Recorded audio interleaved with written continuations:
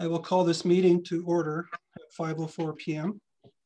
For those of you who don't know, my name is Greg Town and I will act as the clerk for this hearing. I do want to let those who are watching or those who are public know that quorum for this meeting is 4 members of council. And that 2 members of council that are not participating this evening have recused themselves to avoid the perception of bias. The first order of business is to call for the election of a chair. I will ask, are there any members of council interested in serving as chair? Great. Mr. Town, I should just correct you. There's actually 5 members of council, 4 councillors and 1 mayor. That's true. There are 5 participating, but 4 is the minimum for quorum. Okay, thank you. And you were saying 2 members of council have recused themselves to avoid the perception of bias? That's correct. Okay, very good. And you're calling for the election of the chair? I will. Are any members of council interested in serving as chair? I will. I'll put my name forward. Thank you. I will ask a second time, are any members of council interested in serving as chair? Third and final time, are any members of council interested in serving as chair? Hearing none, Mayor Tarpey, I turn the chair over to you. Thank you, Mr. Town. I'm going to advise that this meeting is being recorded. And I will make the following statement. The purpose of this hearing is to hear an appeal for an order issued under sections 545 and 546 of the Municipal Government Act. The board has received a request for a deferral of the hearing. The board will now hear statements in support of or in opposition to a deferral. So those who, so the deferral refers to Mr. Town to actually postponing this particular meeting. Is that what we're speaking to at this particular point? Or should we? You're not, I can't hear you, Mr. Town. Yep, that's correct, Mayor Tarpey. There's really 2 questions before council this evening. The first being if a deferral is to be considered by council. And then if so or if not, the question of the order and council's review of that. Okay, I will entertain statements that wish to have a deferral and the reasons for that. Is there anyone in this room that wishes to have a deferral of this particular hearing? Please come forward, Mr. Taylor, and if you can use the microphone. This is just for the deferral.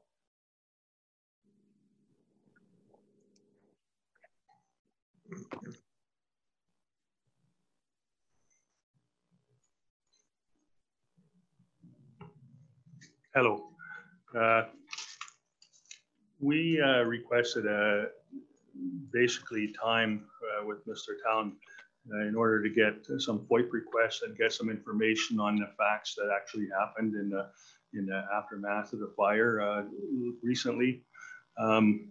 Mr. Town informed us that that's just not possible. The ship is in motion and we can ask for a deferral.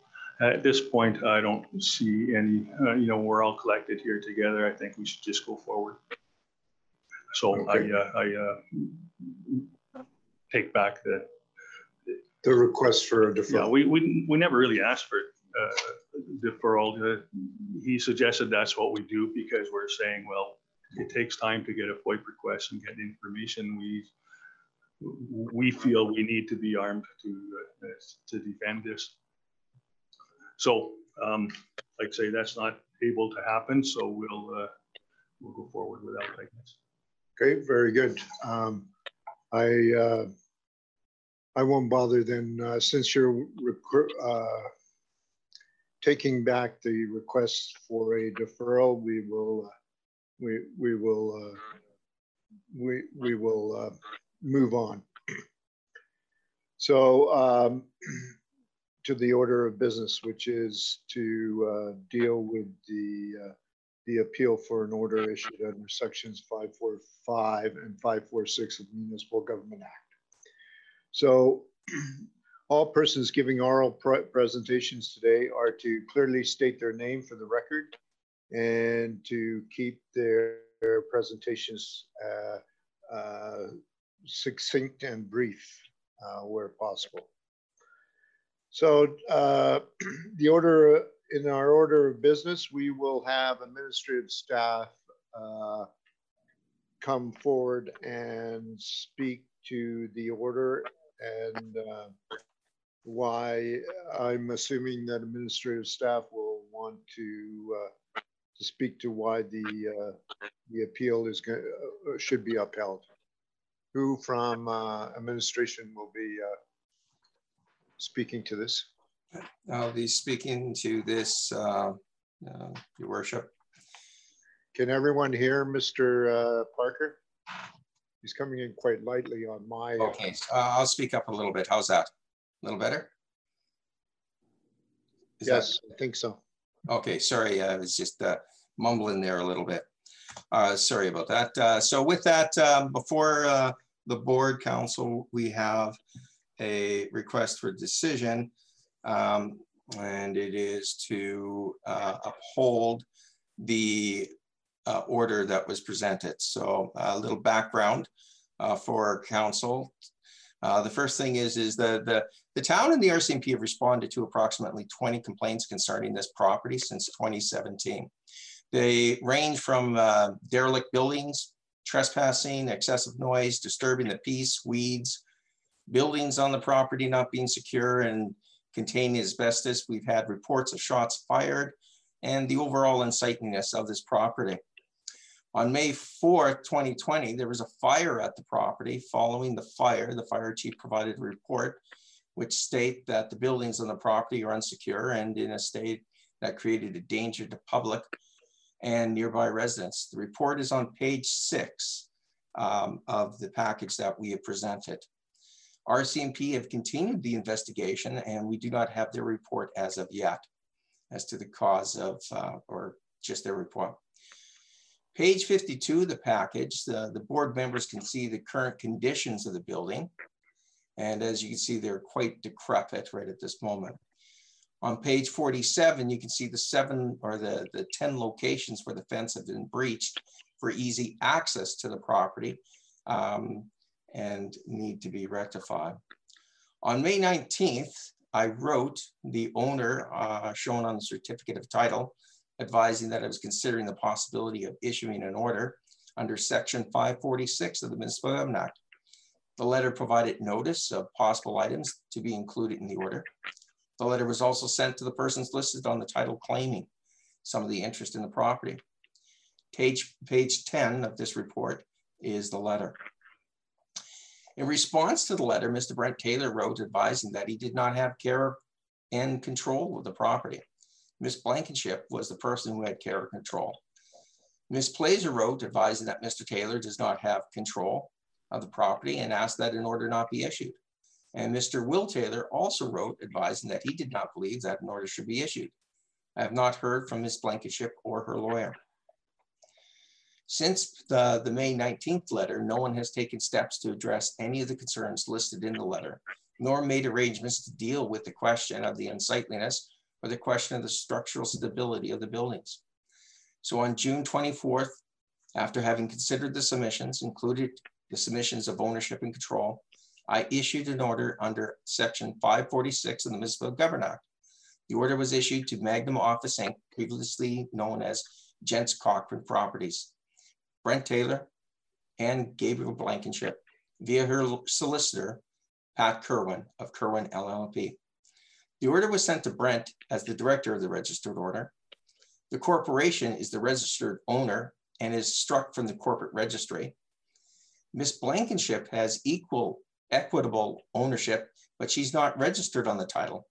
I served both of them so that I could catch both the legal and the equitable owner.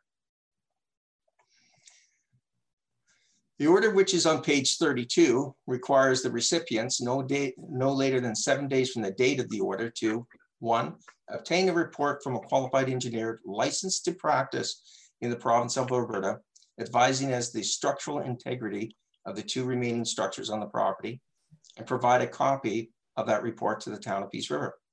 Mr. Parker, which page is the order on? The order is on page 32, I believe. I don't believe so. No, sorry. It is on page 34. 34 or 35? 34 I have here. I'll double check. If I can ask the recording secretary, is this? That is the order, sir, page 35. 35, sorry. I apologize about that. And it says delivered to, there's a blank space, and then it says and to Brent Taylor, and Yes. to blank space, and then it goes, dear sir and madam. Yeah, we, due to FOIP, we took out all the email addresses and any proper addresses there. So after that, to follow any recommendations contained in the report, remove the rubble from the burned building, and erect a proper fence around the property to prevent access, and to remove on-site waste, including the removal of weeds.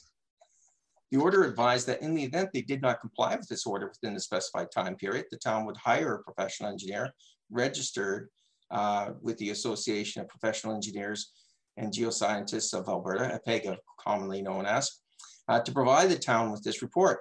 As outlined above, the costs and including the legal costs incurred by the town in hiring the professional engineer will be at the sole expense and cost and would be placed on the tax roll of the property in accordance with the provisions of the Municipal Government Act. Our initial estimate is around approximately $4,700 for the engineer report. However, these costs could increase depending on the conditions. On June 30th, 2020, Mr. Taylor appealed the order, and as of tonight, he has subsequently withdrawn that appeal. No, he's maintaining the appeal. Oh, sorry, I mean, He has withdrawn his request for a deferral. Correct. So, yeah, I have issued an order after hearing all the notice to the parties and having received the information from Brent Taylor that he was disclaiming any interest or control in the properties. The properties remain unsecure. The fence is not secure. The buildings remain open should anyone go into the site, and the rubble from the fire remains on the site. Concerns which led to the issuance of the order remain unaddressed. And after seeing that the building is not secure and allowing for easier access, the town will be seeking, in addition to the order, to board up and secure the 2 remaining facilities, including the first and second floor of the main building, along with the second storage facility within 7 days. In 7 days, so what, within 7 days of the issuance of the order, which was June the 24th?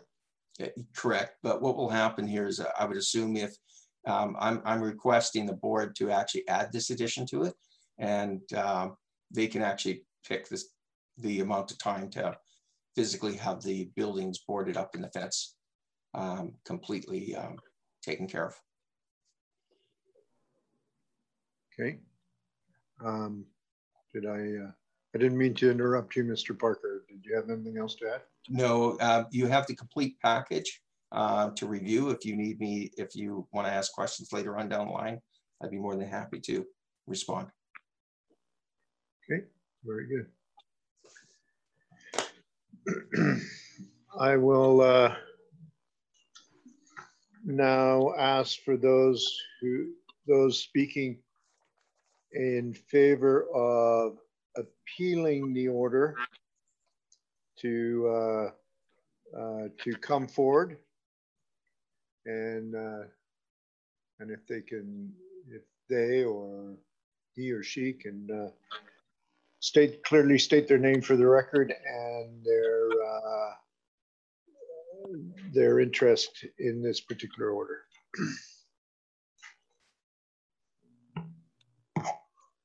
Hello, my name is Brent Taylor. I have had an interest in this property for over 16 years. Trudy Pleasure is here with me, and she also has an interest in the property. I would like to, I guess, enlighten the council who hasn't been here for 16 years of what in fact that is a little bit of history of our own. I have really only experienced opposition to the development with two different sets of partners with many barriers. Council has always been called upon to answer to orders and decay the property, such as today. When there's a development application, it's been met with much resistance, and typically, as council looks at this, it's an enforcement mode, and it seems the forestry is tainted, and I'm tainted as a rebel absentee property owner, and so council gets to see this through a lens of strategic complaints and controversy. The fact is that this property has been through 4 complete concepts in my experience, with 2 separate investing groups. The participants, or investing participants, each plan for the property is better and more sophisticated and much more engineering added to. And after suffering all the realities of this conflicted parties acting against these developments and being faced with, you know, angry town bureaucrats imposing impossible conditions, basically from malicious and biased complaints, we have nothing left except for the sale of this property, which was ordered by the court 4 years ago. Today, I would like to give you all a glimpse of the tremendous body of work that has been invested into this latest vision. I won't leave it with you, but I will show you that this vision has been stalled for the litigation to be complete with the American partners, and since then, Ms. Gabrielle Blankenship has been asked or required, I guess, by the court to deal with the liquidation of the property to settle all matters in claims on the property. That still hasn't happened. And so where we sit now is I do understand the frustration of the town. I think this property was vacant for several years before I came on the picture, and it's been vacant ever since. And we look at seeing it vacant for a long while longer. For the last 4 years since the order of the court, nothing has been able to happen to this property because my hands are tied. And the painful fact is that there's not enough equity in the property to satisfy the complainants. And so if you wish, I will offer you each of a binder to peruse while Trudy will talk to the orders. I have 4 copies, perhaps 5 copies of it here. Very good. So I will pass those out and hand the mic to Trudy.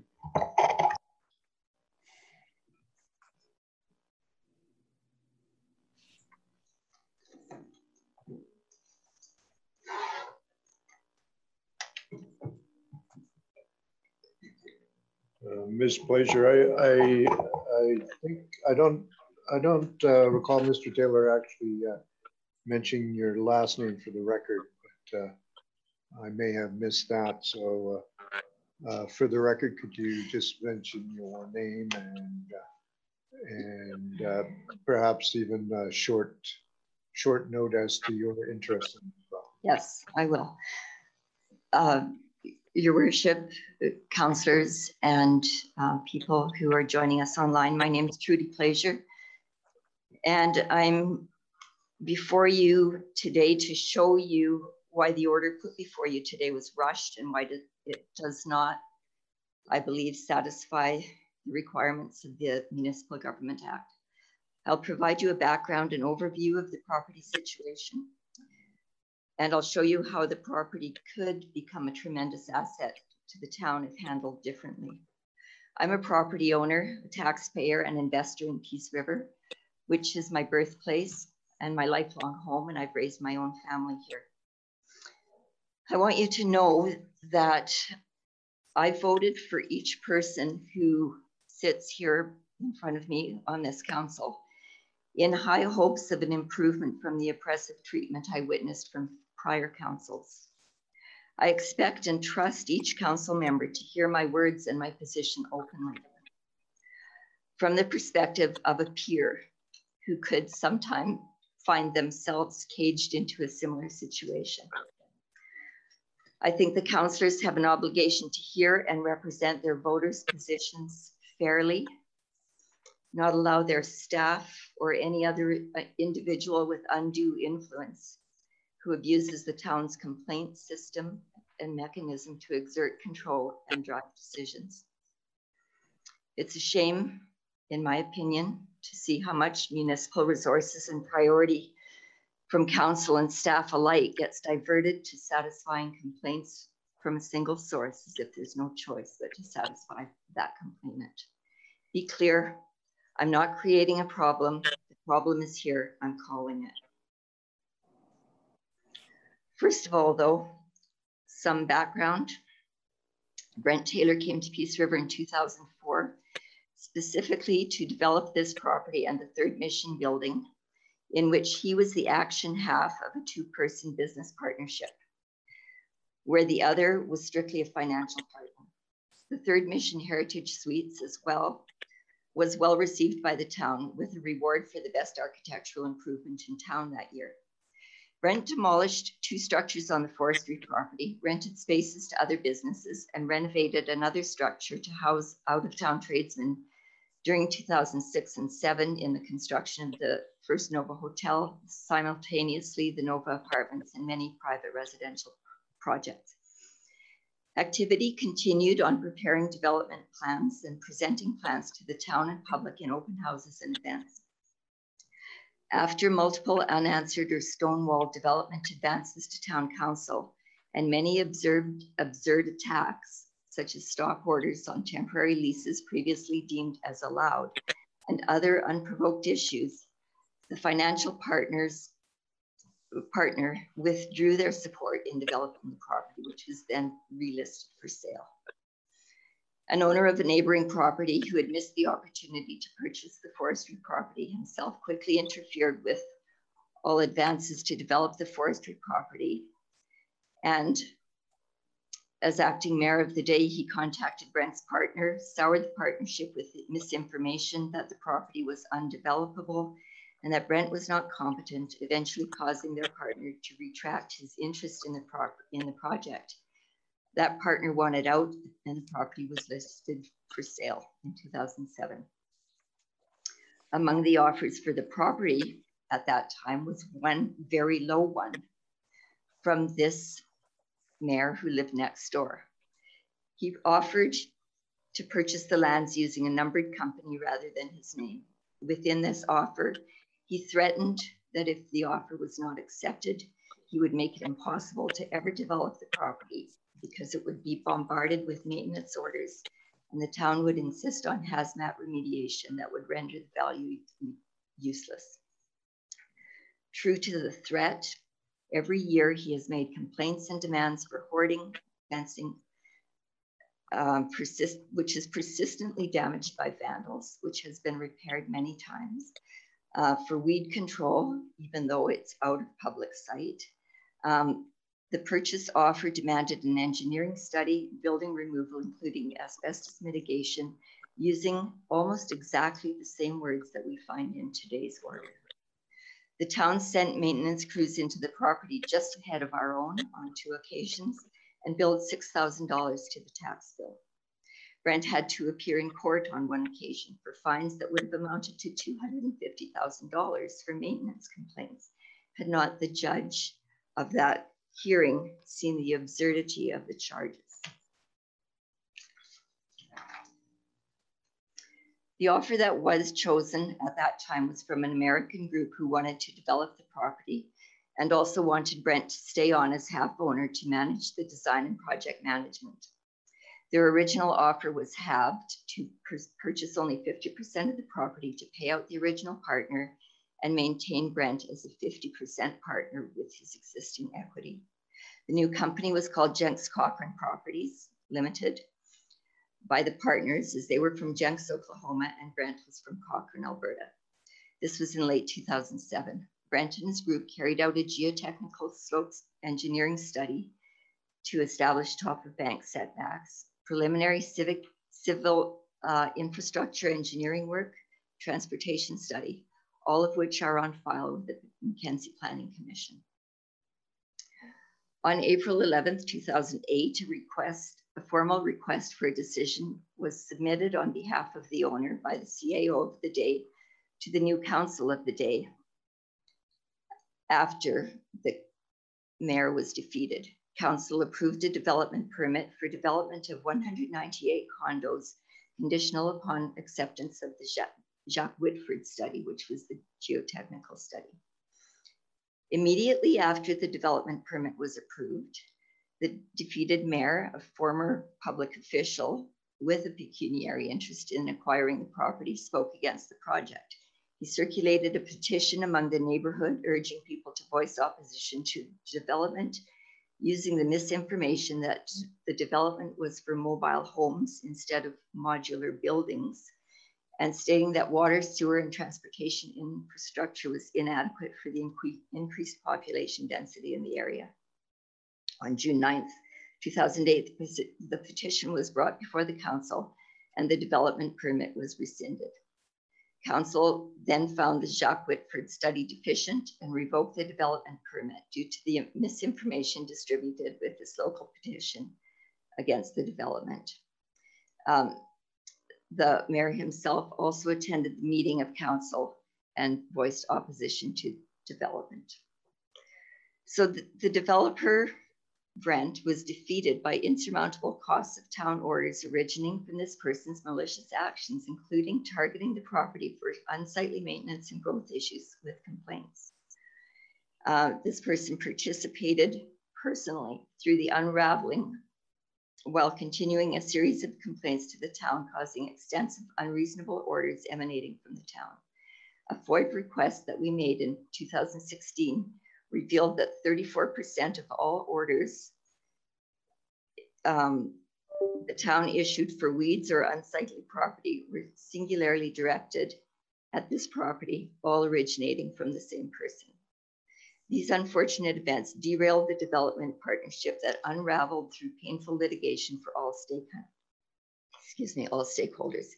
Meanwhile, the American financial partners were bankrupted from unrelated business dealings in Oklahoma and stopped funding the arrangement that allowed Brent to continue developing the plans and engineering for the property. That mayor again interfered in the business partnership and involved himself in a lawsuit that entangled Brent against his partner's investor. This mayor was present in the Edmonton courtroom during the litigation hearing, having been instrumental in feeding Brent's opponent misinformation and eventually winning their case after over 2 years of struggle. Brent was characterized as oppressing the financial partner and enriching himself from her efforts. Neither could be farther from the truth. The former investor was repeatedly invited to visit the property, which she has never seen, become involved and understand the development plan. Brent and his brother and myself put all of ourselves in financial harm's way to maintain the taxes and keep up with maintenance as best we could, when not a dime of income ever came to Brent or any of us as a result of participating in this property. This property and the stance that the town has taken against its development serves as an embarrassment for past councils of Peace River governance. The municipal development plan is clearly in favor of developing this property, yet the former mayor was able to destroy 2 former development entities, interfering with misinformation between developing stakeholders, stonewalling town applications, instigating unreasonable town orders and litigation under untidy and sightly premises complaints, singularly focused on the property. While blocking any attempt of development or use of the property, the tax levies have been charged as commercial throughout, and multiple appeals to redesignated that to vacant property were denied. To add to this long and tragic story, Gabrielle Blankenship, the plaintiff who claims to have been hurt by Brent, was awarded control of the property. She was directed by the court to sell the lands and distribute the proceedings according to the encumbrances on the property, keeping the remainder for herself. This mechanism is, of course, how I and others expect to be repaid for our investments in the lands. At this point, however, there is unlikely to be enough to go around for all of us. This property represents a huge drain of money and energy for more than a decade. To add to all the injury already heaped upon us, now there has been a fire and no insurance coverage to help us out. The large warehouse garage that burned was solid 10-inch concrete block construction, built to excellent specifications in the 1960s by the government of Alberta, with a structurally sound shell that was the centerpiece segment of the area restructuring plan that Brent developed. We've learned that the fire was extinguished and the structure was demolished the same night. We believe there was no reasonable argument for destroying the building. The main building was completely intact and untouched by the fire, as there was a 4-hour firewall with a parapet between the main building and the addition which experienced the fire. This building was structurally sound and never was intended to be demolished, according to our planning. The building stored a warehouse of parts, documents, moldings, tools, and other assets, and it was not a threat to any surrounding property. The only unsafe condition was caused by releasing asbestos material in an unauthorized demolition without proper abatement protocols. Emergency services enjoys the discretion to overlook these protocols in an emergency situation to save life and limb. However, this fire was not a threat. Any fire professional knows a 4-hour masonry firewall will and did protect the main portion of the building, and ordering it all to be destroyed was unnecessary and a bad call. In the very least, it would have been appropriate to talk to the owner for him to salvage all assets from the building if the entire building was burned, and it was not. The remediation of this rubble is now all contaminated with asbestos, and the entire building will need to be handled as hazmat material because of this unwarranted move. This cost diminishes the value of the property in the neighborhood of $250,000, where if proper protocols of releasing the zone light from the block cavities were performed, it could have been only about $20,000. It was never our intention to demolish that building. We had a plan to incorporate its structure into a condo building, as shown in our area redevelopment plan, which is in the binder that you people in the room have a chance to look at. We were not contacted at that time nor afterward until we received a letter from Christopher Parker asking for information before he wrote an order, and he required it within 3 days. Brent and his brother wrote extensive, detailed explanations of our situation. There is no evidence to show that Mr. Parker read or considered any of it, because he issued a letter a few days later that seems to be an order. This brings me to my belief that the order has been wrongly applied. Firstly, we are confused as to how Brent could be named the responsible party, having been relieved of the control of ownership of the company by a court order. We are responding out of desperation because we care about the property and we care about the possible consequences of a complete loss of our collective investment and energy into this property. We believe that Ms. Blankenship is the person who should be held accountable if there are actions to be taken at this juncture. Secondly, my reading of the materials suggests that the process is misapplied. The first letter of May 19th from Christopher Parker contained an invitation to supply information as he considered writing an order and offered a 3-day response window. As already shown, Brent and Will Taylor responded immediately with detailed explanations, including photographs of the hazards evident in the destroyed property. Brent contacted Occupational Health and Safety, knowing full well that he personally would have likely faced charges if he had destroyed that building without mitigation efforts. So he requested an investigation about the release of asbestos during the demolition that was conducted so hastily and without consultation. And I have attachments. I'm just going to share the screen here one moment.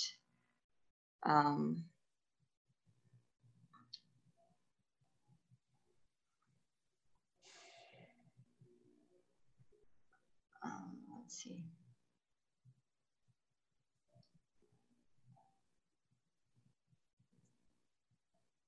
Okay, this is, I want to show attachments 1, 2, and 3. Now they're not all. Attachment 1 is that first letter saying, and it's already been referenced by Mr. Parker in Mr. Parker's presentation. This is where he refers to requiring a qualified engineering report on the existing buildings, that the town will do it if we don't erect a proper fence and remove the on-site waste, including removal of weeds. It's 3 letters or three days. It was written on the 19th. He needed something by the 22nd. He said, I want to give you an opportunity to respond to me in writing and explain why this order should not be issued. Now we did that, I believe.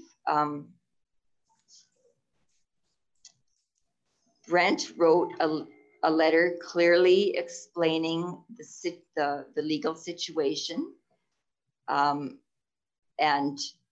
the frustration of having control of the property taken away from him. If I could direct those that are in council to please switch the screens to the alternate. That's what's showing on the viewer. Okay, sorry about that. I didn't realize people couldn't see it. Brent has responded to the fire and the building demolition. We were not given any information whatsoever. The first we saw was what was published on the website today, along with this meeting agenda. The fire marshal or the fire chief report was there, and that's the first time it's been offered to us to look at it. We did request it under a FOIP request. Now it's public information and we're seeing it for the very first time. Just before we came to this meeting, we don't even have a printout of it. So that's one of the things that I'm talking about when I say this whole thing was rushed. In here, Brent also refers to each of those points with reasons why there shouldn't be an order. An order shouldn't be a response. In attachment 3, Will Taylor, who is a quality control manager usually in an oil field setting, was one of the people involved in the property. He's Brent's brother, and he explains in his response how a great deal of work has already gone into an asbestos mitigation study and report, and the beginning of it in the main administration building was going on in 2016, just before the litigation took place. So that effort was abandoned when it became evident that the control of the property was going to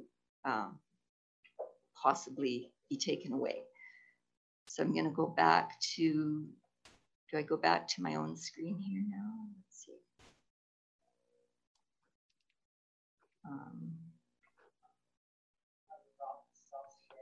Oh, stop share. Okay. So now Mr. Parker stated that he had carefully considered those submissions, and yet he set exactly the same demands in his follow-up letter on June 24th, attachment 4, which I believe is already in your package because that's the one that is being called the order.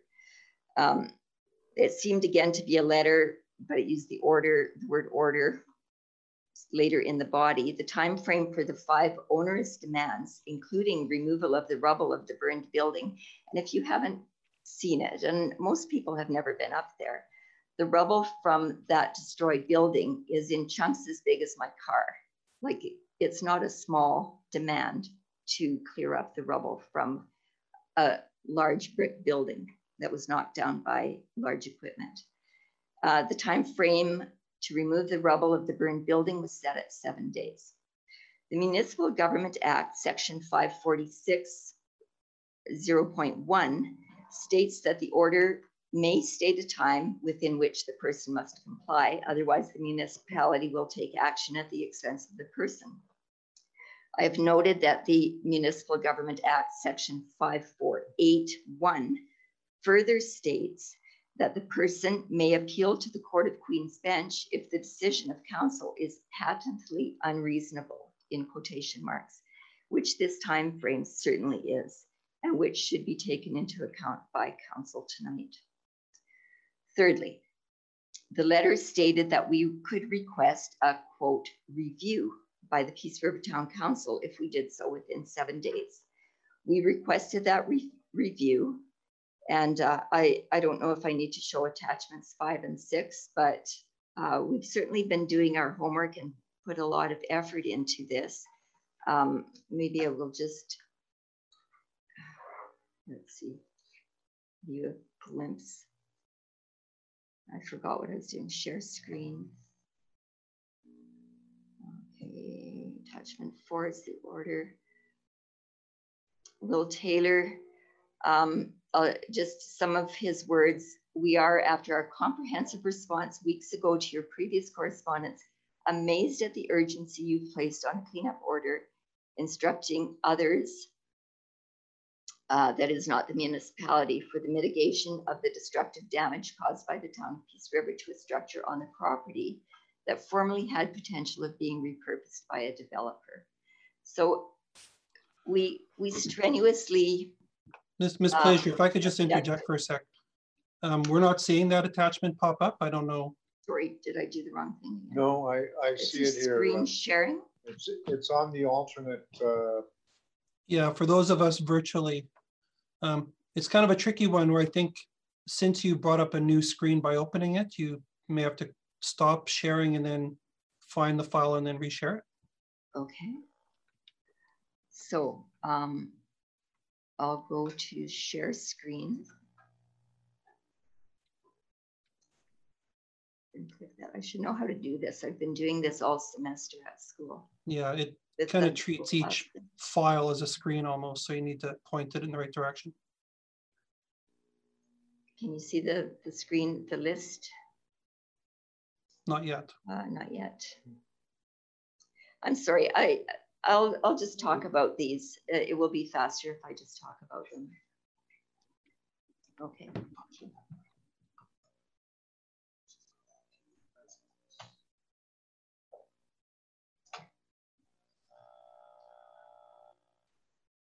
Hopefully, Dr. Hines or whoever she is, our public health officer, didn't see that non-physical distancing. It was up for a second and then it disappeared again. Okay, I'll speak to it with Sure. Without showing.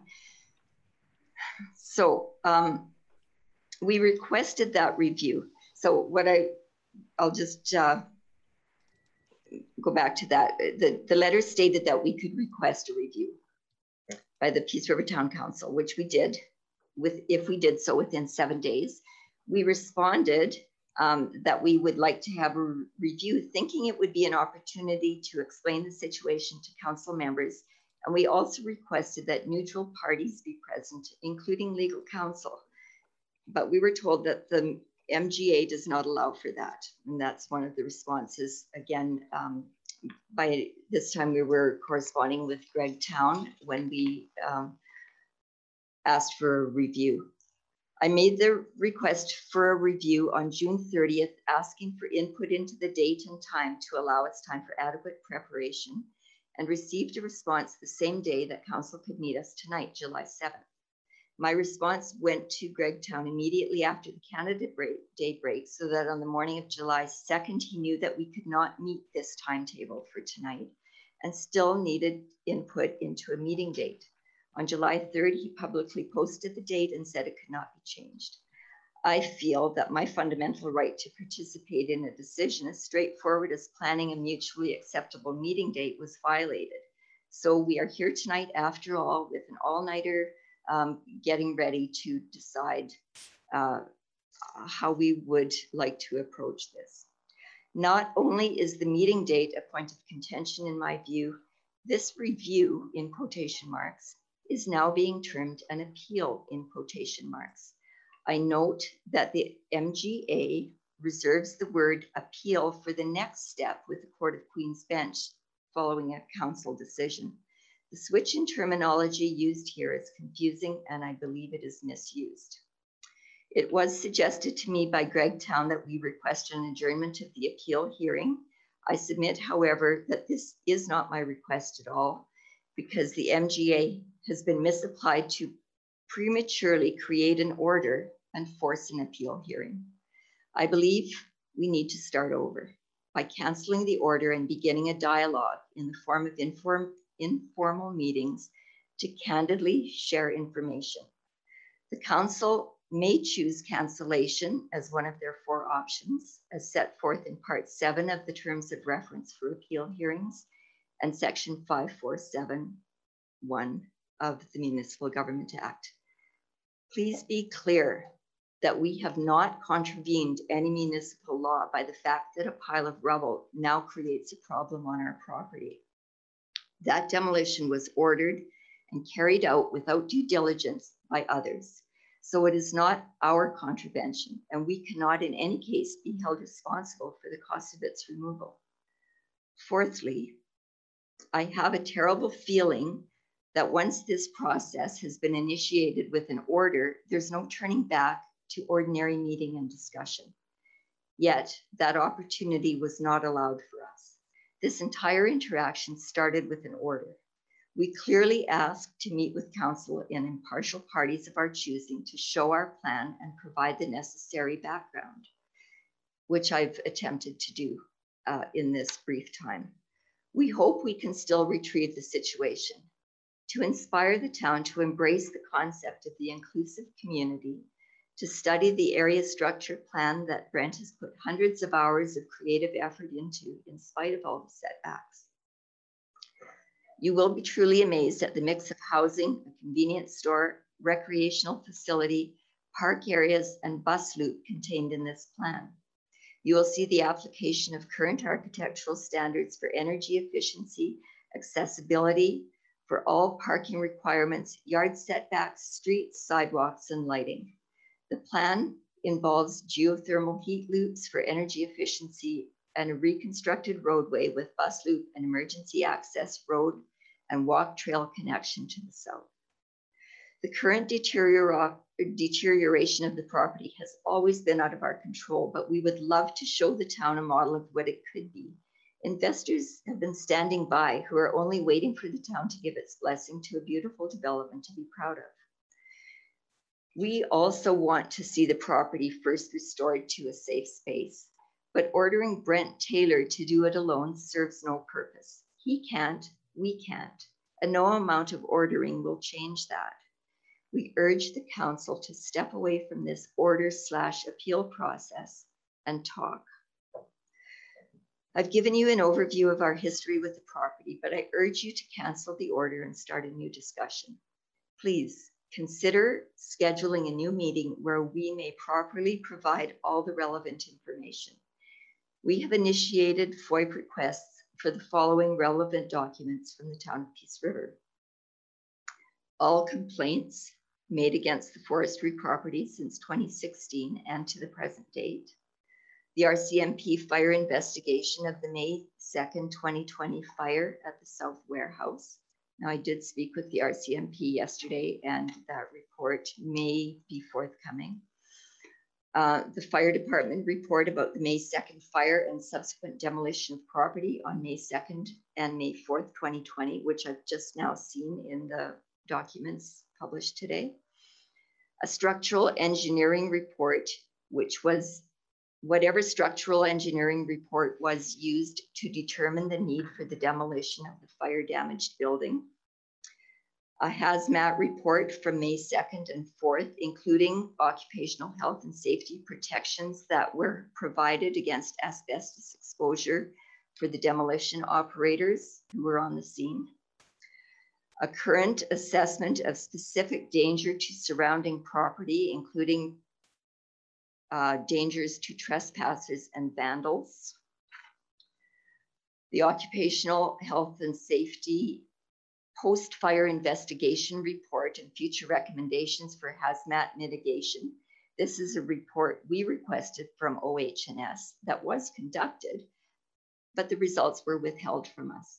That's one of our FOIP requests. It was given to the town and we were told we couldn't see it. And finally, any other documents or reports containing information about perceived hazards or risks to trespassers, vandals, or anyone in the surrounding community. We have spoken with our lawyers and we're opening a file with the Ombudsman in case we need to be prepared for negative outcomes. Our clear preference is a positive relationship with the town of Peace River in all aspects of the future of this property. I love this town, so finding myself in conflict is terribly disheartening and it's a huge disillusionment. I don't believe it has to be this way. I want to participate in something positive and wonderful that was started years ago by Brent, but's been suppressed by officials ever since.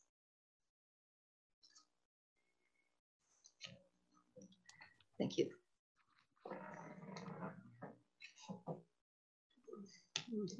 Thank you. Is that the That's my presentation. presentation? We'll ask some questions of you. I will start. I'm sure some of the other councillors have questions. So, but first I'll ask Mr. Parker, what were the reasons for issuing the order? Thank you very much, Your Worship. When we were brought to the attention of the decrepit condition of the property, we looked at the facilities, the report that was given by the fire department, the dangerous nature of it. It upped the process of doing that. If council would like to look at page literally, and you can look at yourself, the facility, if the clerk can bring it up, the actual page 52 of the images of the buildings right now. I could actually walk you through it and you could see why, you know, it is a dangerous situation right there. Did you want me to show those on my screen? Yeah, no. Fine. If you would do it on that. Nope, we've already got it. So this right here, this picture right here, this is one of the outbuildings. When we arrived onto the scene, the door was opened. It's been open for a while. The next picture over. This is the same building. And as you can see, these two pictures, this is where they originally probably broke in. Again, the facility has not been secured. And then they went rummaging through the facility. Next pictures, please. This is the actual main building right here. And as what will happen is I'll start from the very top right over. The very top part of the building onto the very top left-hand picture. In the far left-hand side, there's a section where people can break in. All the windows on the top level have been smashed either in or out. There's glass completely all around the facility. And it goes right from one end of the building to the other. As you get down to the bottom right-hand picture, that is the main board that goes right into the main building. It looks like the individuals that actually broke into the facility started using the top part of the building, and then to get out, they smashed through the bottom part here. And then you can see some of the materials that have been thrown in the front of the property. If you go to the next pictures, please. You can continue down the front of the building here, and you can see more buildings or windows are smashed. And even what's happening is they start removing the boards in the bottom, and the windows are smashed. I can only assume, I have not actually looked at this, I can only assume that inside down in the main floor, all the windows are smashed, hence there would be glass there. That's why we've asked for a building inspector to come on in, because what would happen here is when you have water now coming into a facility like this, water damage causes rot, could cause problems to the floor itself. Now, if people are having unfettered access to this building, you can have people falling through floors, injured. We don't know what basically this building, if it's structurally sound or not. If you carry on down, this is the back of the building. And again, the facilities are, the windows are all smashed. And as you can see the ladder there, that's how originally it looks like the individuals had obtained access to the facility. And then they smashed through the windows and then started going through the whole building itself. In 2017, we started the process of having the top level basically completely boarded up. And as you see in some of the very first email from 2017, Mr. Taylor says he's not responsible for the site. So it was very difficult to even to get the top level of the facility actually boarded up.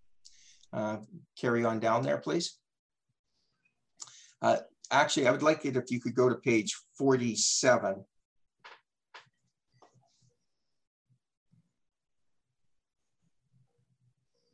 So when we did a drone view of the property, we had identified 10 locations where the fence has been breached.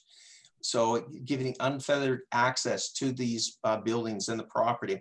And if you see right now on this overhead picture, you will see on the far bottom lower left-hand section, that is where the building that was on fire had the incident, and then it's torn down in the rubble. So now you've got a pile of asbestos, you have a pile of, there's some barrels that were there. We don't know if there's any chemicals in the barrels. We'll assume they're empty, but we don't know for sure. If you move up, next picture here, what you're gonna see is you're gonna just see basically there's some cases we just have little gaps, rips in the fence. And if you carry on down, you can see huge sections of the fence missing. And it looks like not only like vehicle traffic almost looks like it has gone through, but you can see that there's definite foot pattern and foot traffic. And because these pictures were taken very recently, you can see that it's currently individuals right now are going to this property. Hence, they're going to a very dangerous and an unsightful situation. Another sections, as you can see, completely removed. Huge sections, and you can go to the next picture.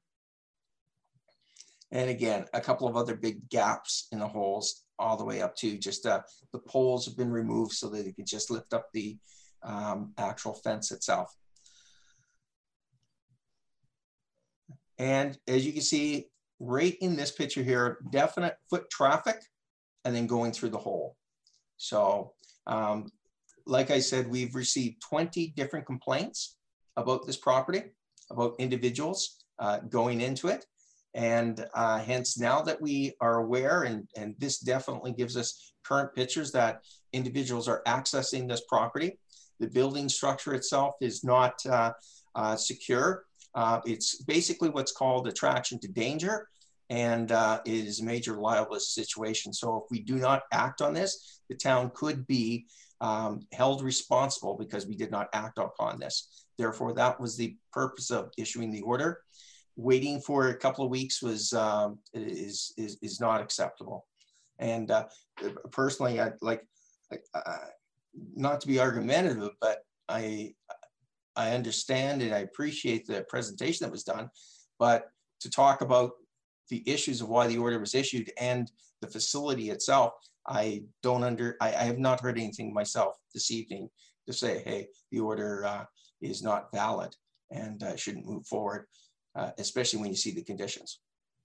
So if I can summarize, Mr. Parker, you're saying it's a safety hazard, It is and the town carries a degree of liability, possibly large liability, if we permit this condition to continue. That is definitely correct, Your Worship. I will ask the appellants, do you agree that the building poses a safety hazard? Yes, you know, I concede that these buildings have been vandalized ever since I arrived on site, and you know, up to 3-4 years ago, whatever it was, when I was relieved, we did patrols there at least every 2 weeks, and I sent employees to deal with the fences, deal with relocking the doors, and we've lost motorbikes and washers and dryers and tools and countless things up there. And it's a very remote site, and that, you know, it's a reality that happens. At one point, we were going to put a suite there in the building that was destroyed, so there'd be someone on site all the time. But again, the thing got to be so complicated, we just couldn't seem to get a real momentum going to start phase 1 of anything, because it was always you know, thrown back at us. So it's been a real sad story, and if I may, I don't question so much the actions that should happen to this property. The property's been, you know, vacant for almost 20 years. Kids have grown up who had parties there, and and you know, perhaps the building should be taken down. But the point is that the land is in purgatory, and my question to you all is, how do you want to proceed as a town? Do we want to watch this for another 10 or 20 years and continue to push almost impossible orders against the owner? I can tell you now that we don't have the means to deal with these orders. We just don't. Like, so if not us, who? Perhaps you should, by the way, I actually asked the former fire chief if he would do what I've seen happen in Cochrane several times, where they would practice on a building to take it down in a fire drill. He just basically said no, because we did want to, you know, we actually started the demolition of the large building. For preparation for demolition, we did the whole hazmat removal, you know, sequence of events. We did the reports. We took all the ballast and tubes out, and we were ready for that. But like I say, the whole thing got taken into a purgatory litigation, and there it sits. So I have no problems in what you're suggesting to use whatever town resources to take it to the level where you see it being ready and marketable. At this point, though, I can tell you that there's been a huge delusion of the value of the property with this demolition. Honestly, what could have been easily handled, well, didn't even have to be handled for the demolition of that building. But now it is $185,000 or $185 a ton that it all needs. That whole rubble pile needs to be treated as asbestos now. Now, that's a 99% assumption, because Zonalite of the day had asbestos in it. It hasn't been tested that I am aware of, but we're pretty certain that it does have the asbestos in it, and that's why we were going to encapsulate it in our plan. So again, the question is, do we want to look at this for another 20 years, or do we want to prepare this for a new investor or a new entity to come and buy the property? Because this has gotten us nowhere so far. It's worn out 2 sets of investors that I've brought to the table, and it will continue to do the same to the next person if this isn't dealt with differently. I had, before the litigation, several people that were ready to commit massive dollars to do this plan that I have in front of you. And I don't have the whole plan, which is a joint venture plan, but what I've showed you is just the area structure plan. If you look from the back appendices, you'll see that is very complete, very doable, and maybe in my mind, if it were adopted as an area structure plan, it would be very marketable. I would love to have a participation in it, but at this point, I just don't have the financial wherewithal to bring it forward. So, so why are you? So the basis for this order is safety, liability concerns for the town. You've said that even if we were to extend it 30 days or 60 days or 90 days, you would not have you've admitted here that you don't have the financial resources to carry out this order. That's right, Your Honor. No amount of time is going to change my financial situation that I can deal with these orders. And that's why I suggest that this order is rescinded, and I will gleefully participate with the town on how we can best make it right and marketable to the right investor down the road, or at least safe, because I don't have the resources to do it. I can't. I mean, to make me into a criminal that because I defy an order, I'm telling you, I can't do it. I don't believe this is a criminal matter. So it's been tested that way in the past, and okay, very well. But so what you're saying is you don't have the financial resources to carry out the order. The town's. Correct me if I'm wrong, Mr. Parker. As the administration for the town, your position is that this constitutes a liability, safety risk, and needs to be addressed sooner rather than later. Am I correct? That is correct, Your Worship. And yeah, it needs to be dealt with immediately. And the people that supposedly own this, although I understand the ownership is somewhat murky, hazy, they have not responded to this order. That is correct. And we tried various means of getting a response, no response whatsoever. And is this property in tax arrears? It is. How many years? Since do you know how much? 2016. I don't know how much right at the moment. Okay. Can you give us an order of magnitude? Is it 5,000 or is it 50,000 or is it 500,000? I think close to 100,000.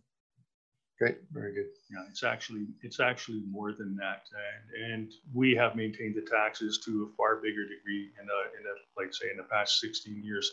Since 2016, it's just overwhelmed as we can't do it. And so we're just barking up the wrong tree that we could be required to do this repair. We've just been eaten up and spit out. And the only thing I can offer is a plan forward if the town was interested. Well, I don't believe that, and if the order were to be executed, that the possibility of an area structure plan, that it would extinguish the possibility of an area structure plan. The purpose of this hearing was to determine whether this order was legal and was fair. So we need to determine if the administration's position that it constitutes a safety and liability risk is a fair assessment. But I'm not going to presuppose any judgment by council. I will now allow other councillors to ask questions. Do you have a question or questions, Mr. Scanlon? Sure. This one would be for Mr. Parker. If supposing the order is upheld, just so I can sort of understand the degree of it all, what would be the next steps to be done? So we, in hearing from Mr. Taylor that it's not his, he doesn't have the resources to deal with it anyways, even if it was, whatever. So the order's upheld. What happens next? Well, the first thing is if the order is upheld, we would then fulfill the order itself. And when I say we, the town would, and then any costs associated with fulfilling the order would then be put onto the tax roll, so onto the property itself. So just add it on to the 100,000+ that's already sitting on there. So this wouldn't really take anything out of Mr. Taylor's pocket. That is correct. Okay. May I? Yeah. Please. In fact, the only possibility of us coming out of this with anything is what that property sells for. And like I say, this recent event has diminished the value of that property by a minimum of $250,000, which is the cost of the mitigation of that released asbestos. And so any further actions by the town, which I expect that's the only way forward, really needs to be done with a little bit better planning and a little more discretion on how it's gone forward. If there's going to be anything left for anyone. I mean, there's 4 other stakeholders in this that would like to see something and not just see it all disappear into taxes. Like say that the bulldozer effect going forward at any cost is just, I just don't see it. I think it's heavy-handed. Hopefully next time something happens.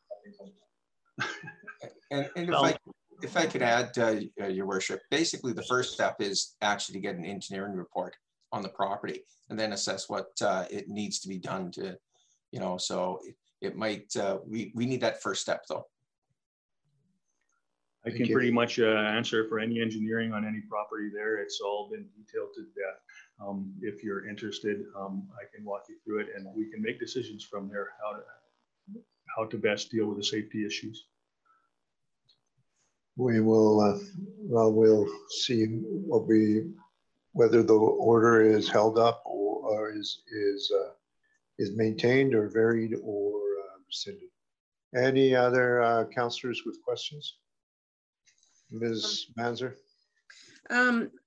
Just a question about the lady, Ms. Gulain, is it? Blankenshop? Yes. Okay. So how is she not involved in this? She is now the owner according to the court system? Well, I think Mr. Parker should answer that. Yeah, so basically what has happened is the court has ordered the title to be put into her name. My understanding, it has not occurred. It has been a while. We thought this would happen a while ago. And so they're technically, she's the legal owner according to the courts, but on title is indirectly Jens Cochran / Gunshy, sorry, the other organization, which Brent Taylor is the director of. So to help me understand this ownership business, so who's responsible right now for paying 2020's taxes? technically it would be Magnum, which took over for Jens Cochran. Not Ms. Blankenship. No. Ms. Blankenship has, or at least her legal representative has been made aware of this order, correct, Mr. Parker? That is correct. We've been in contact with the solicitor, her solicitor. Yeah. We have, is it correct, Mr. Parker, you have contacted every person or corporate entity that you believe could have an ownership interest in this piece of property? Well, not only ownership, just even stated an interest that was on title. Okay. So we said, you know, the exact same letters to everybody, not ordering it. Basically, it's just saying this is what we were considering. That's why we waited for everyone to respond. We tried a couple of different ways to get a response. We didn't get one from Mrs. Blankshire, and then we issued the actual order itself. And the only individual or corporate entity that responded on the order is Mr. Brent Taylor and or the firm that he represents. And Mr. Will Taylor and also Ms. Plaisher. Okay, very good. Any other questions, Ms. Manzer? Mr. Needham. I guess lots of observations, but we should stick to the questions at hand. I guess I'm worried about the access to the site. There's no insurance. There's people in there whenever. You know, the next fire could be tonight or tomorrow night, and there could be a fatality. I guess my preference would be to act sooner than later. So again, I see a high risk here. I don't see any need to delay this. Obviously, Mr. Taylor has given up care and control of the building. He doesn't have the capacity to do what we think needs to be done. So I think we need to move quickly. Just as a side note, Mr. Taylor, I appreciate what you said, and I appreciate what Ms. Plaisher has said. I see the passion in your voice. I know you've put a lot of time into this project. 16 years is a long time, but I think it's time to move on. And I guess just quickly, you do have a dream, and I would also point out that we have at least 4 subdivisions on our website from other developers in Peace River. And there is no market here. So I guess you're the gun-shy investor, you're the entrepreneur, but Peace River's population hasn't changed in 25 years, and I'm not sure that your dream is actually doable. And I say that in the context of the other vacancies and the lack of growth that we've seen. And that's a whole nother discussion. I should circle back though, and just as a final point, Your Worship, there was a mention made to the former fire chief. Mr. Taylor, I would point out that former fire chief ordered a building demolished north of the Travelers Hotel and pushed it in with a backhoe. And there was a missing person, and it was found in that building about a week later. I wouldn't put a lot of stock in advice from a former fire chief. I guess just in closing, I've heard enough, Your Worship. I think we still need to hear from others, so I will end my ramble at this point. Mr. Good, do you have a question? No, I don't. Okay, very good. I will now ask for anyone who further to Mr. Taylor and Ms. Plaisher, who would like to speak in favor of, well, in opposition of the appeal, that wants to see the appeal rescinded or changed or modified to come forward and speak now. I realize You may be either in the waiting room on the Zoom, or you may have a written submission.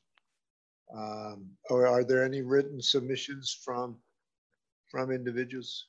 But do they deal with the appeal? Well, of course they deal with the appeal, but do they deal with trying to, are they in opposition to the appeal going forward? Your worship, both submissions that we have received support upholding the order. Okay. So. Do they just say we want the order upheld, or do we get to hear them? Or well, we'll read them into the record. We will read them into the record when we get to that point. We're still in.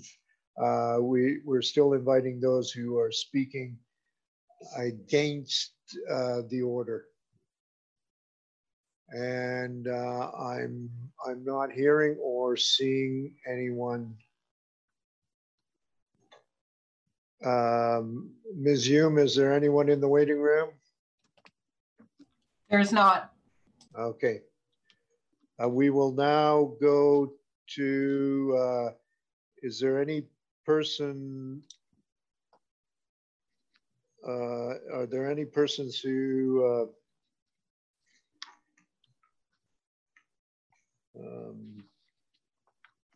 are there any persons who feel that they are affected, who wish to be heard?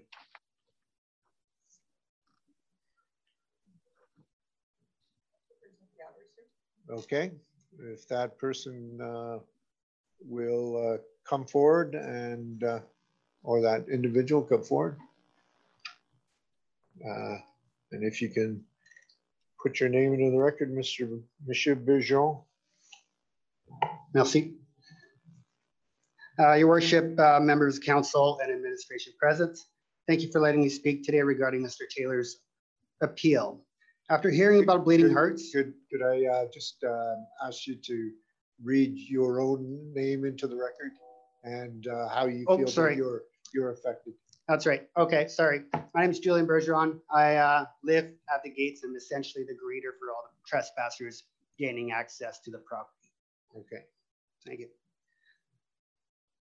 Thank you for letting me speak today regarding Mr. Taylor's appeal.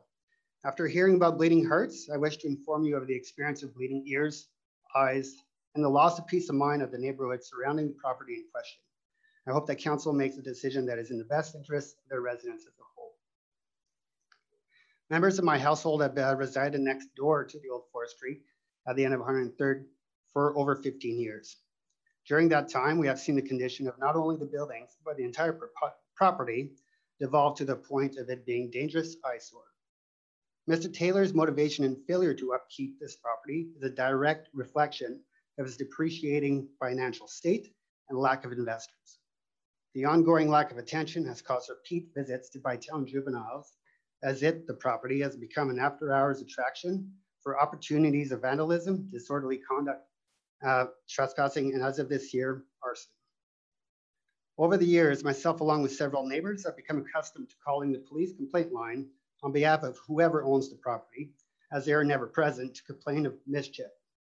However, to no fault of their own, the RCMP seldomly managed to catch any trespassers, as opportunities to escape are endless since the chain link fence has been and is still currently breached in many places.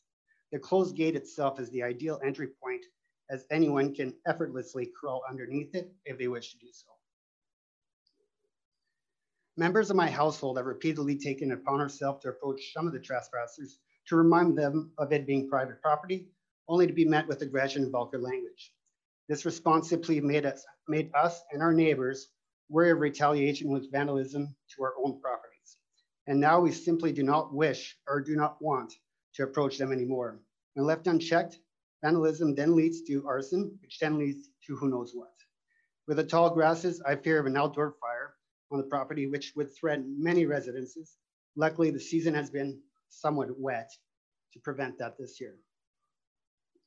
The property is extremely unsafe.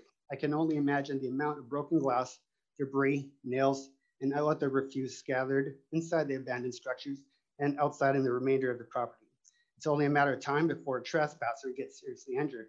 In Mr. Taylor's defense, sure, it's a trespasser's fault. However, I will argue that Mr. Taylor simply put up a giant everyone welcome sign with his lack of presence and upkeep. I'm very pleased that the Town of Peace River have finally issued a cleanup and stability inspection order. It is a start, and this start should begin immediately. My personal experience, 15 years should have been ample time to have addressed the issues brought forward to the current property owners and caretakers. I ask council to support the order currently in place. I truly wish that all buildings on the property be demolished sooner than later, and that the Town of Peace River Administration and Council explore alternative land use for this property. It is evident that the ownership of this property will eventually be the town's, and I, for one, would gladly welcome you neighbors for restoration to natural of the once upon a time beautiful property. After listening to Mr. Taylor and Ms. Glazer, I'd also like to add that living next door, despite the mention of there being a lot going on in the background in this great vision, I can tell you that firsthand as living next door, what is actually happening in the foreground is absolutely nothing. And this has been the case for 15 years. Time for change and action is now. We're fed up of the rotating wheel of inaction. As a fire professional myself, I wish to commend the actions of our local fire department for their speedy response to control the fire and then demolish the unsafe structure. As a fire professional, I know that masonry exposed to high heat is subject to cracking and spalling, therefore making the structure unsafe. Thank you, Chief Harris and crew, for ensuring public safety and the safety of the guests that make their way into the unsecured buildings and property. Thank you for your time. Thank you very much. Mr. Bergeron, any questions for Mr. Bergeron? Mr. Good? Mr. Needham? Deputy Mayor? Mr. Scammahorn? I think you were quite clear in your words. Thank you. Is there anyone else in the gallery who wishes to come forward? There is none, but I understand you have 2 written submissions. Could you read them into the record, Ms. McQuaig? I do, Your Worship. The first is an email from Ann George received at 9:49 p.m. on July 7th, 2020. Hello, I thought I would add my comments for the meeting tonight concerning the old forestry building. I live, and I'm going to redact the address, but it is on 103rd Street, to the north of the forestry site. The building is a concern. It is not secured, resulting in much defacement and broken glass. The site itself is also not secured, with teenagers frequenting this site, as well as, I assume, the homeless. It should all be secured or torn down. It would be nice if this property could be used somehow, though I realize it is probably too costly to safely develop. The second submission of record was received July 7th, 2020 at 1:31 p.m. from Lauren and Phyllis Mann. Thank you for allowing comments from the public with respect to Mr. Taylor's appeal of the order placed upon him regarding the old forestry property. Town Council has been asked to either confirm, vary, or substitute this order. We are in full support of option 2, to confirm the order and have the following comments. Mr. Taylor appears to be wanting it both ways. He takes no claim to the property, yet he wants time to prepare for the appeal. Mr. Taylor's ability to do anything suitable for the area of this property are simply dreams and are out of his reach. This has been proven for the last 10+ years. The town needs to step in and take control. You have our complaints. You know what goes on at this property. Should a worse event than the recent fire occur, like a life lost, the town may have a bigger problem on their hands because you know the property is dangerous. What is surprising from reading the information provided is that despite all of the complaints, there was no involvement by the town from December 2017, when the fire department passed information to administration, to the date of the fire, May 2020, despite the complaints that were submitted. Pursuant to the National Fire Code, the town has an obligation to, quote, limit the probability that, as a result of A, activities related to the construction, use, or demolition of the building or facility, the condition of specific elements of the building or facility, the design or construction of specific elements of the facility related to certain hazards, a person in or adjacent to the building or facility will be exposed to an unacceptable risk of injury due to fire. The risk of injury due to fire addressed in this code are those caused by fire or explosion occurring, fire or explosion impacting areas beyond its point of origin, end quote. There is no emphasis, vigilant monitoring of this property, and it is not emphasis secured. It is a danger and a disgrace to the residents and neighborhood. Mr. Taylor has had since May 19th, 2020 to prepare for responding to this order, and he has obviously done so by the extensive dialogues he has provided. Why would the town allow further time to prepare to appeal this order?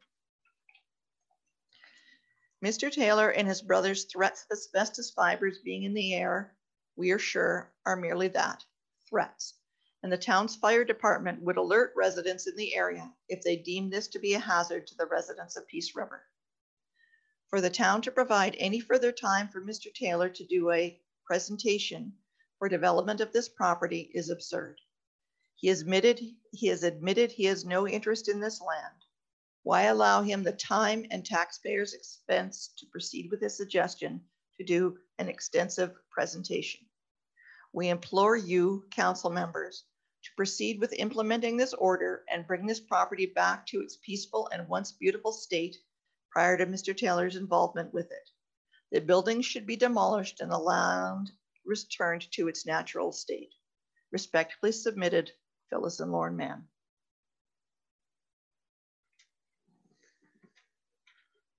Very good. And I don't believe there's any more presentations to be made or opinions to be voiced. And I will now, I will close the hearing. And upon this closure, Your Worship, can I interject quickly? Yes. You may want to allow the people that spoke the opportunity for a concluding statement. Okay, very good. Mr. Taylor and Ms. Plaisher, do you want to make a closing statement? Mr. Bergeron, do you wish to make a closing statement? And I see Ms. Mann is on the Zoom meeting. Does she want to make a closing statement?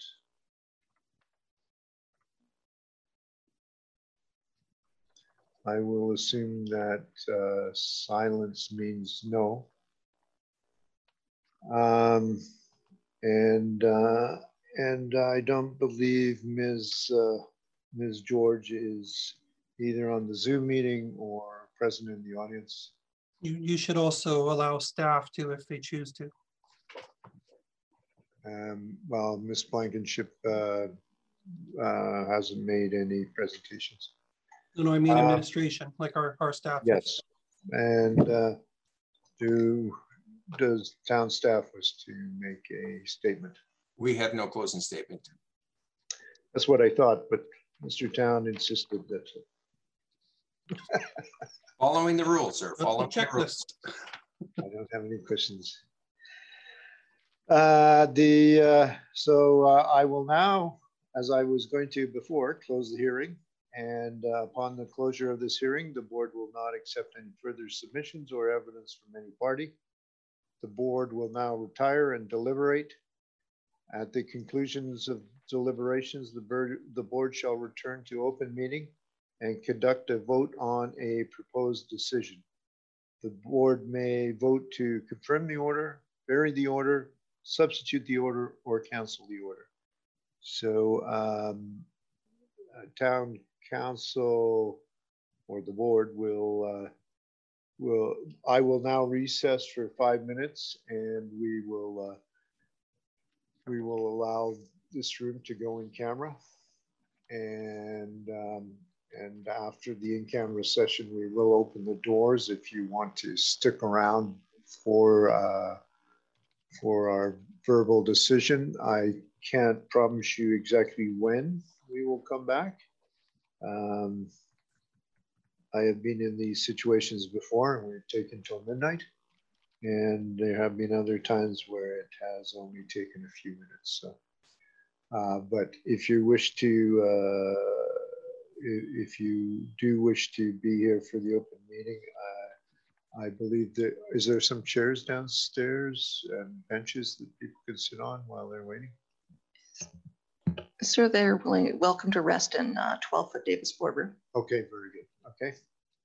So I will now. Your worship, just one more thing. Just to clarify, who will be going in camera for deliberations? It'll be myself, Mr. Scammahorn, Ms. Manzer, Mr. Good, and Mr. Needham. And I should ask the councillors if they want legal counsel as part of that.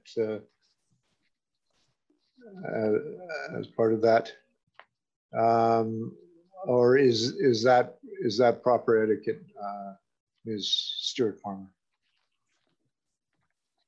Mr. Mayor, I am here representing the administration today and not council, so Okay. I'll be joining you in your in-private session. You, and in fact, you Mr. Barker will not be coming with you either.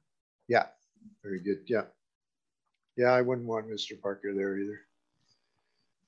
Very good. So we will recess for 5 minutes and we will come back and go in camera and deliberate on this matter. Just to clarify, Your Worship, we need to end this meeting and then go out and pick up another Zoom link. Yep. That is correct, Council. Fair enough. So if you can come back in about 5-10 minutes, that'd be good. 2 minutes is good for me. What time would you like to make that? 6:50, 6:51? Yeah, let's make it 6:50. Thank you. Okay, thank you. We are reconvening the Peace River Town Council meeting. And